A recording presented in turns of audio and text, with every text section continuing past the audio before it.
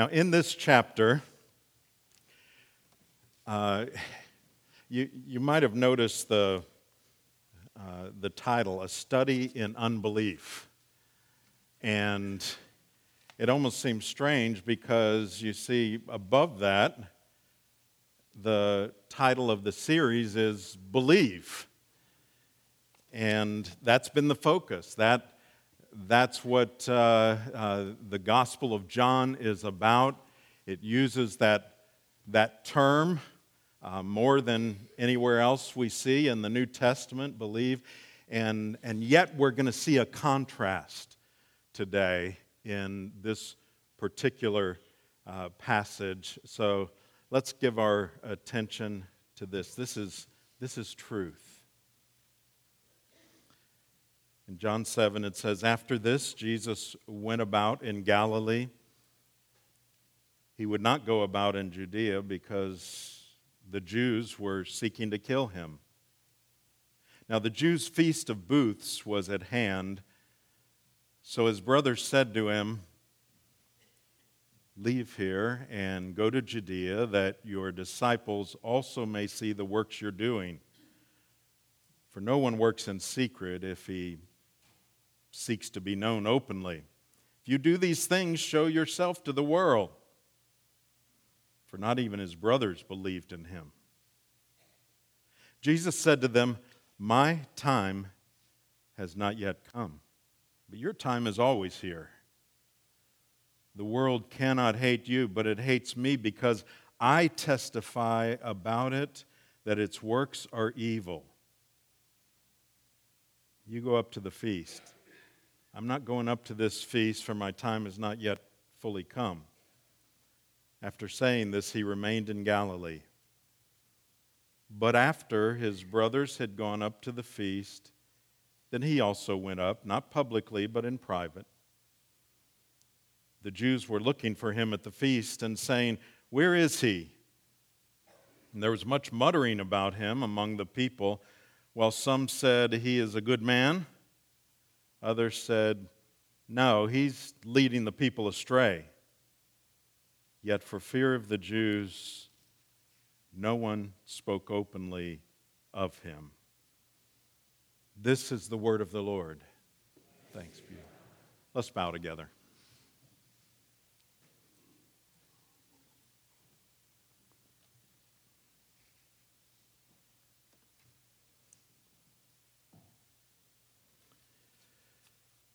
Lord, once again, we would ask that you would open up your word to us. It is truth. Give us the faith first to believe that. And this is an account of actual history. This happened. And so help us to understand why you saw fit to preserve it for us today and for those down through the centuries. Lord, we need you to be our teacher today. And so we ask for this in Jesus' name. Amen. Now, if you want to get a full picture of Jesus' ministry, you need all four Gospels. You cannot just go to the Gospel of John. The Gospel of John has things recorded in it that are not recorded in the other three. And Matthew, Mark, and Luke have things that are recorded there that are not recorded in John. And so we have to assume that God saw fit to give us the fullest picture of the things that he wanted us to know about, but he did so by giving us four Gospels. Now, because of that, because of what I just told you about the Gospel of John, and we've seen this already, there are areas in the Gospel where there are big gaps. And this really is one of them. If you see in verse 1, it says, after this, Jesus went about in Galilee. If all you had was the Gospel of John, you would think what had just happened in John 6 happened, and then the next day or within a few days, then what we're about to talk about happened. And that's not the case. By the timing, as we look at the other Gospels, as we look at his overall ministry, we see that there's a gap between chapter 6 and 7. Chapter 6, if you remember, was that took place, and that was the feeding of the 5,000 men plus women and children, maybe 20,000 people. And then he taught about that. And what we discovered was that was actually right before Passover. Now, we see this at the Feast of Booths. Passover was in the springtime. The Feast of Tabernacles, or the Feast of Booths, is in the fall. It's in October. So you basically have to fast forward to see what's going on here in terms of its timing. All of Jesus' visits to Jerusalem were linked to the feasts. Now, there were 3 great feasts. There was lots of feasts, but there were 3 great Jewish feasts that took place in Jerusalem. Passover, Pentecost, and this feast, the Feast of the Booths, or the Feast of Tabernacles. Passover being the first one, that celebrating and then when we get to the Feast of Booths, what we are celebrating is the harvest. So it's after things have wound down for those that were farmers. Christians tend to think Passover is the largest and most important feast. And I understand why. The reason we tend to think that is because that's when Jesus went to the cross for our salvation. So from a Christian perspective, we see the fulfillment of Passover and that as being the greatest feast. But for the Jews, this feast, the Feast of Tabernacles, was the greatest. It was a party. The idea of the tabernacles or the booths, they were celebrating 2 things. I already told you they were celebrating the harvest, but it goes way back to the Old Testament when they are wandering in the desert and they are living in tents. And those tents they called booths or tabernacles. They'd often have palm fronds as their roof and so on. They could easily set up every day and so on. So when they went to Jerusalem, this is like everybody camped out. It's like Camping World gone wild for Jewish people, but Jewish people who still obey the law. So that's the parameters for all of this. But it was a big deal for the religious Jew. They remember the Exodus. It's a lighthearted time for everybody there, but not for Jesus. As he's entering in to these last months of his ministry.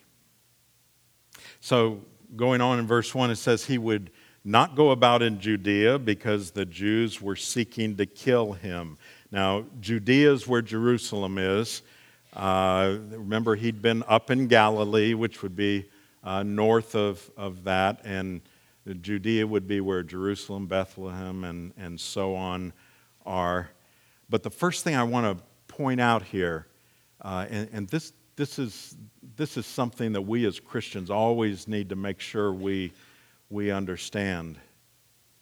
There is nothing anti-Semitic about the Gospels referring to the Jews in this way. Even when it says the Jews were wanting to kill Jesus. That's not anti-Jewish. In fact, in the Gospel of John, when he uses that phrase, when he talks about the Jews in that way, he's talking about the religious leaders that were opposed to Jesus. The other reason we know this was absolutely not anti-Semitic, it's not to get us to hate Jewish people or anything like that, though it's been used that way. But that's an incorrect use of the Scripture. But we know that it's not anti-Semitic because John was a Jew and Jesus was a Jew. So when it speaks of them in this way, it's not. It's simply talking about a group that was opposed to Jesus, as opposed to talking about a race. Now look at verse 2. It says, "Now the Jews' feast of booths was at hand. So his brothers said to him, 'Leave here and go to Judea, that your disciples also may see the works you're doing.'" Now, when it says brothers here, it means brothers. There are those that have wanted to say, in this case, it wasn't really brothers. These were more like his cousins. And the reason they want to say that is those who venerate Mary in the sense that they want her not only to have had a virgin birth with Jesus, but they want her to remain the eternal virgin. That's just simply not the case. This is talking about others that were born to Mary. They were half-brothers. They had different fathers from Jesus. But the Bible calls them brothers, and for them to tell Jesus to go, it isn't really that unusual, because that's what every faithful Jew was doing at that point. They were called to go to this feast every year, and they wanted to be there. But look what his brothers, what their reasoning was in this case. Verse 4. "For no one works in secret if he seeks to be known openly. If you do these things, show yourself to the world." So these guys, these younger brothers of his, were acting like campaign managers for him. They're basically saying, "Look, you're doing all these amazing things. What are you doing them here in Galilee for? Nobody that wants to take power," which they thought was what Jesus was wanting to do, and they evidently wanted him to do, to become some kind of a powerful political leader. That's, at this point in his ministry, what some of them were thinking. But if you want to take power, you don't do it out here in Galilee and make people come to you. Go to where the crowds are. I mean, any campaign would know to do that. And that's basically what they're saying to him. But here's what they would have liked. They would have liked for the Feast of Tabernacles to be when the triumphal entry took place. They wanted to push everything forward. They wanted him out there in the public, and they wanted him to go ahead and take power. But then there is a stunner of a statement here. Verse 5. "For not even his brothers believed in him. Jesus said to them, "My time has not yet come, but your time is always here." His brothers didn't believe in him. We're going to talk about that in just a minute. But when he says, "My time has not yet come," what he's saying is, look, the Father has the timing figured out. And it's not now. Jesus always went with the timing of his Father. Now, think about the implications of that, of God's sovereignty. You know, his brothers were really, they're wanting to tamper with God's timing at this point. And you say, oh yeah, that's terrible that they would want to do that. Have you ever found yourself in that position? Have you ever found yourself not altogether thoroughly pleased with what God's timing is? That nervous laughter tells me the answer is, and I would include myself, of course. In fact, more often than not, his timing doesn't match up with what I think would be best. But think of the implications of this. If Jesus had done what they wanted to do instead of the Father, we wouldn't have salvation. If Jesus had agreed to the temptation of Satan in the wilderness to show himself and his power and all of that, we would not have salvation. God's timing is always right, but not only that, it's always best. Now, that doesn't mean we can always see why that's the case, and there's some times when we're going to say, I don't get it, and that's when we have to walk by faith and say, his timing is always going to be right. Verse 7 then, the world cannot hate you, but it hates me because I testify about it that its works are evil. So there it is. Why is there opposition to Jesus? It wasn't because he fed a bunch of people. Everything was all good at that point. It wasn't even that he himself was living a righteous life. But where it relates to that is the fact that he was living a righteous life and pointing out the evil works in this world.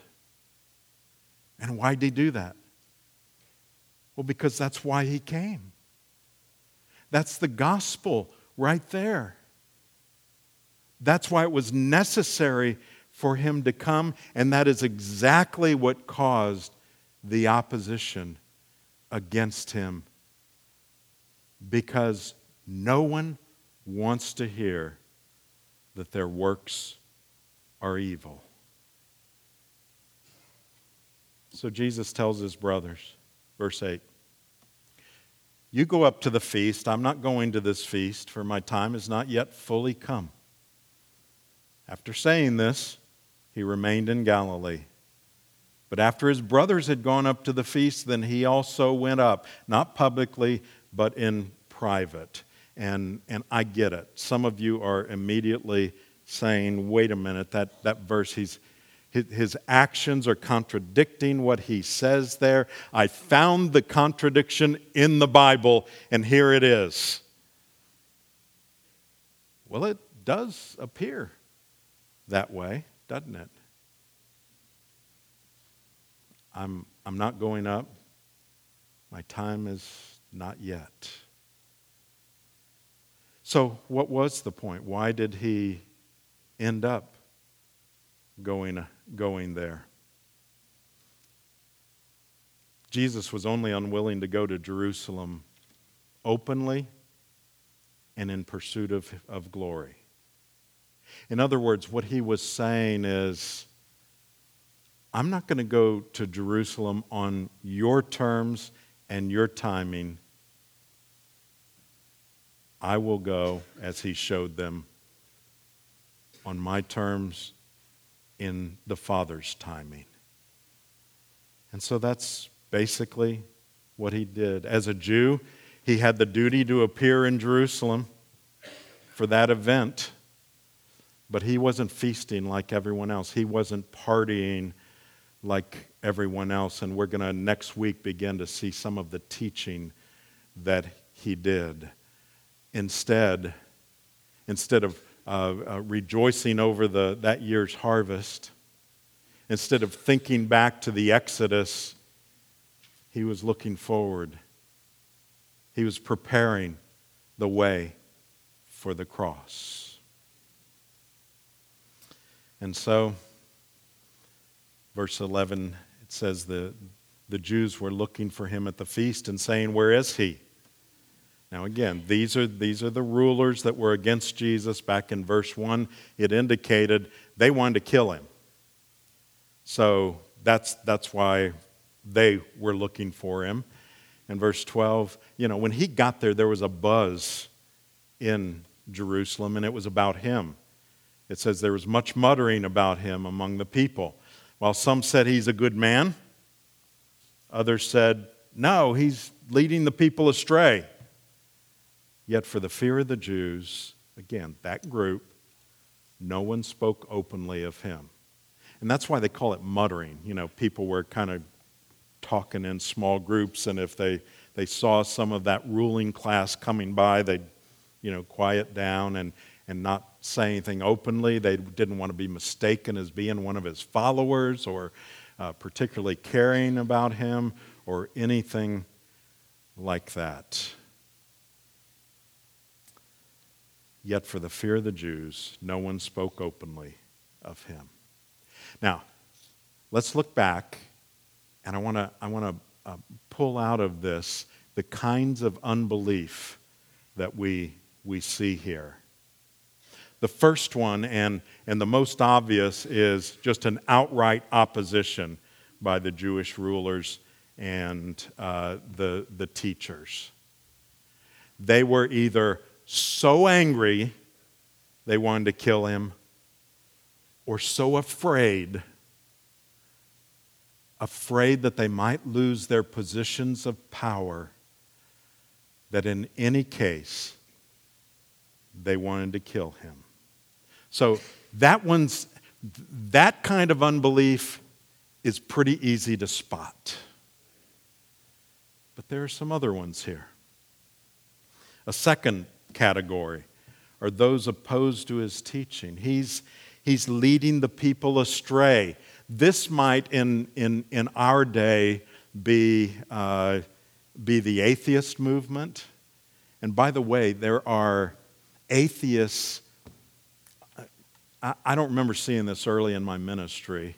I'm sure they were there, but in our day, there are more atheists that are, I hate to use evangelistic. You know what I mean? Not that they're talking about the gospel, but they're not only want to be atheists themselves, but they want everybody to be atheists. And so they're witnessing, so to speak. They're putting up billboards. They're that far against. And we see it in the media. You have been called, you who are believers have been called mentally ill recently by those who choose not to believe, or who say they believe but they don't believe like So there is that, and it's simply another kind of unbelief. But then there's another kind here. And that's those who, like in this passage where they said he's a good man. Those who think good thoughts about Jesus, but really aren't followers of him. And this is an unscientific remark, but in my view, this is probably the biggest category in our country, and certainly in the Bible Belt. A lot of people may not go out of their way to be opposed to Jesus. You probably work with people like this. You have neighbors like this that don't show any interest in Jesus, but they're fine that you're out of their way on Sunday morning and things like that. But they're not going to say anything negative, and certainly here in the Bible Belt, there's a lot of that. But remember this. We've talked about how Jesus can't just be a good man. It's not enough just to say, like those who were in Jerusalem, no, he's a good man. They were defending him as opposed to saying, no, he's leading them astray. So they're on Jesus' side. He's a good man. But here's the problem, and we've been talking about this. Because of his claims, he cannot be just a good man.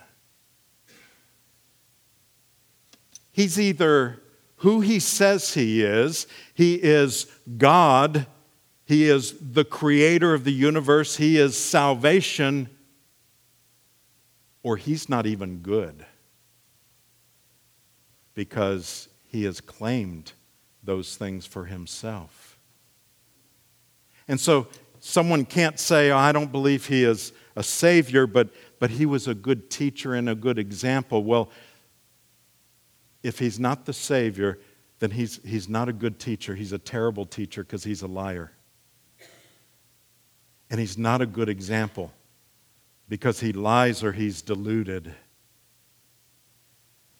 So we cannot say and stop with simply saying, he's a good man. He was a good man, but he was also king of the universe. And then we see another category of unbelief, and that is those who knew him best, heard his teaching, saw his miracles, but still chose not to believe. That's his brothers. And this is the one that haunts me the most as a pastor.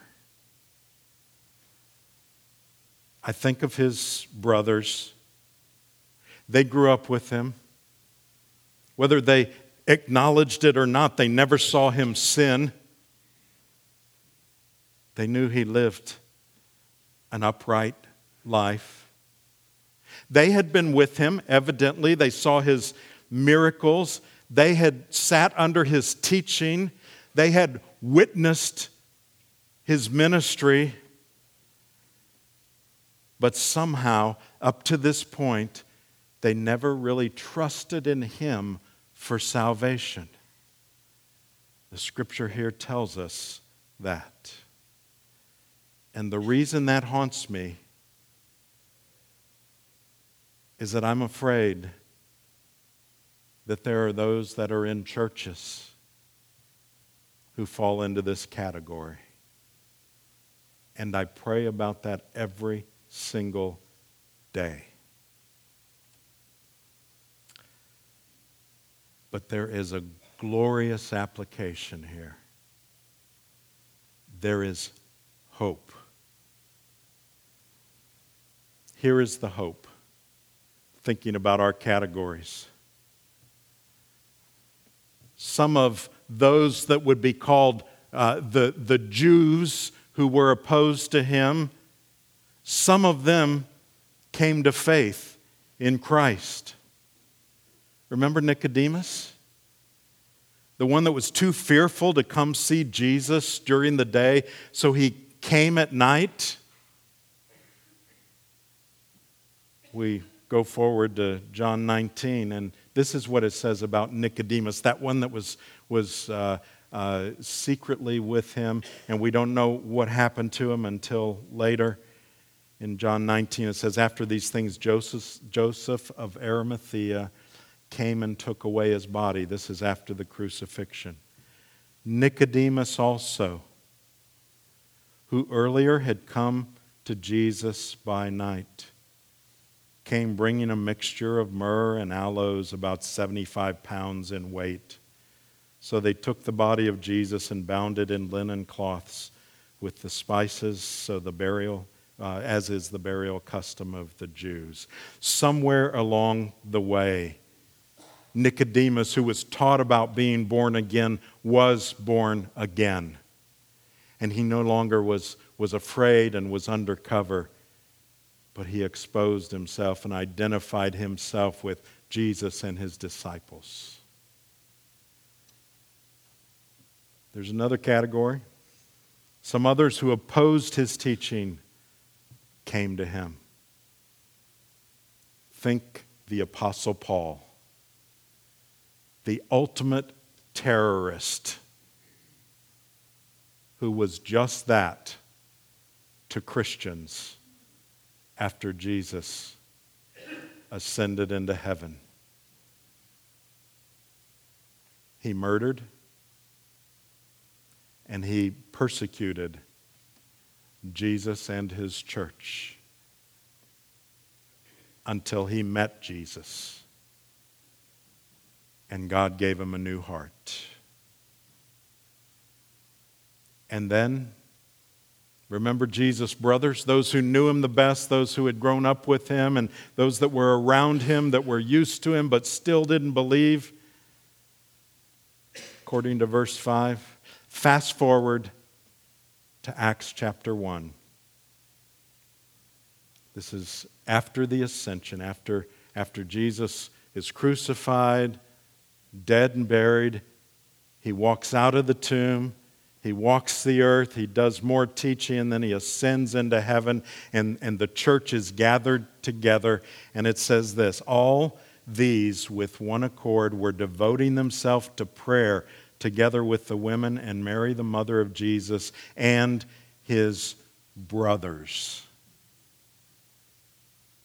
those who knew him the best, came to believe. One of them, James, became a leader of the early church. He wrote the epistle. What happened? They saw him die. They witnessed the resurrected Christ. Those who knew him best were so familiar that they had a hard time believing, but they could deny it no longer. Maybe you found yourself in that position, one of those kinds of unbelief. Or maybe you're just apathetic. You really don't care. You wouldn't have been in on the conversations in Jerusalem. Or maybe you think he's good, but don't believe anything beyond that. Maybe you're just so familiar with him that you've just gotten used to him and you never took that next step of faith. We've talked about many kinds of unbelief, but there's only one kind of true faith. In this chapter and in the New Testament, people like those that we've talked about were welcomed into faith and eventually welcomed into eternity by Jesus. There is hope, and he is still welcoming those who in the past have not believed. Let's bow together.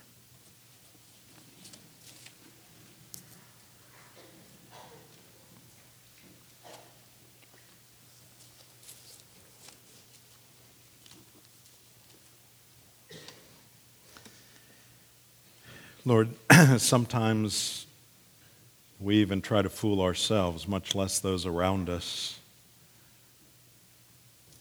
in terms of our faith.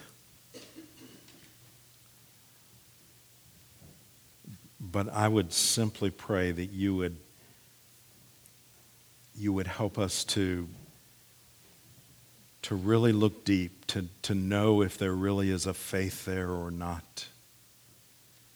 And if not, Lord, will you give us such a hunger to really know Jesus, not just know about him, not just think he was good, but to really know him as Lord and Savior. Only you can do that in our hearts. You did it for Nicodemus, for the Apostle Paul, for his brothers, and for people down through the ages. Will you do that today, Lord? We pray in Jesus' name. Amen.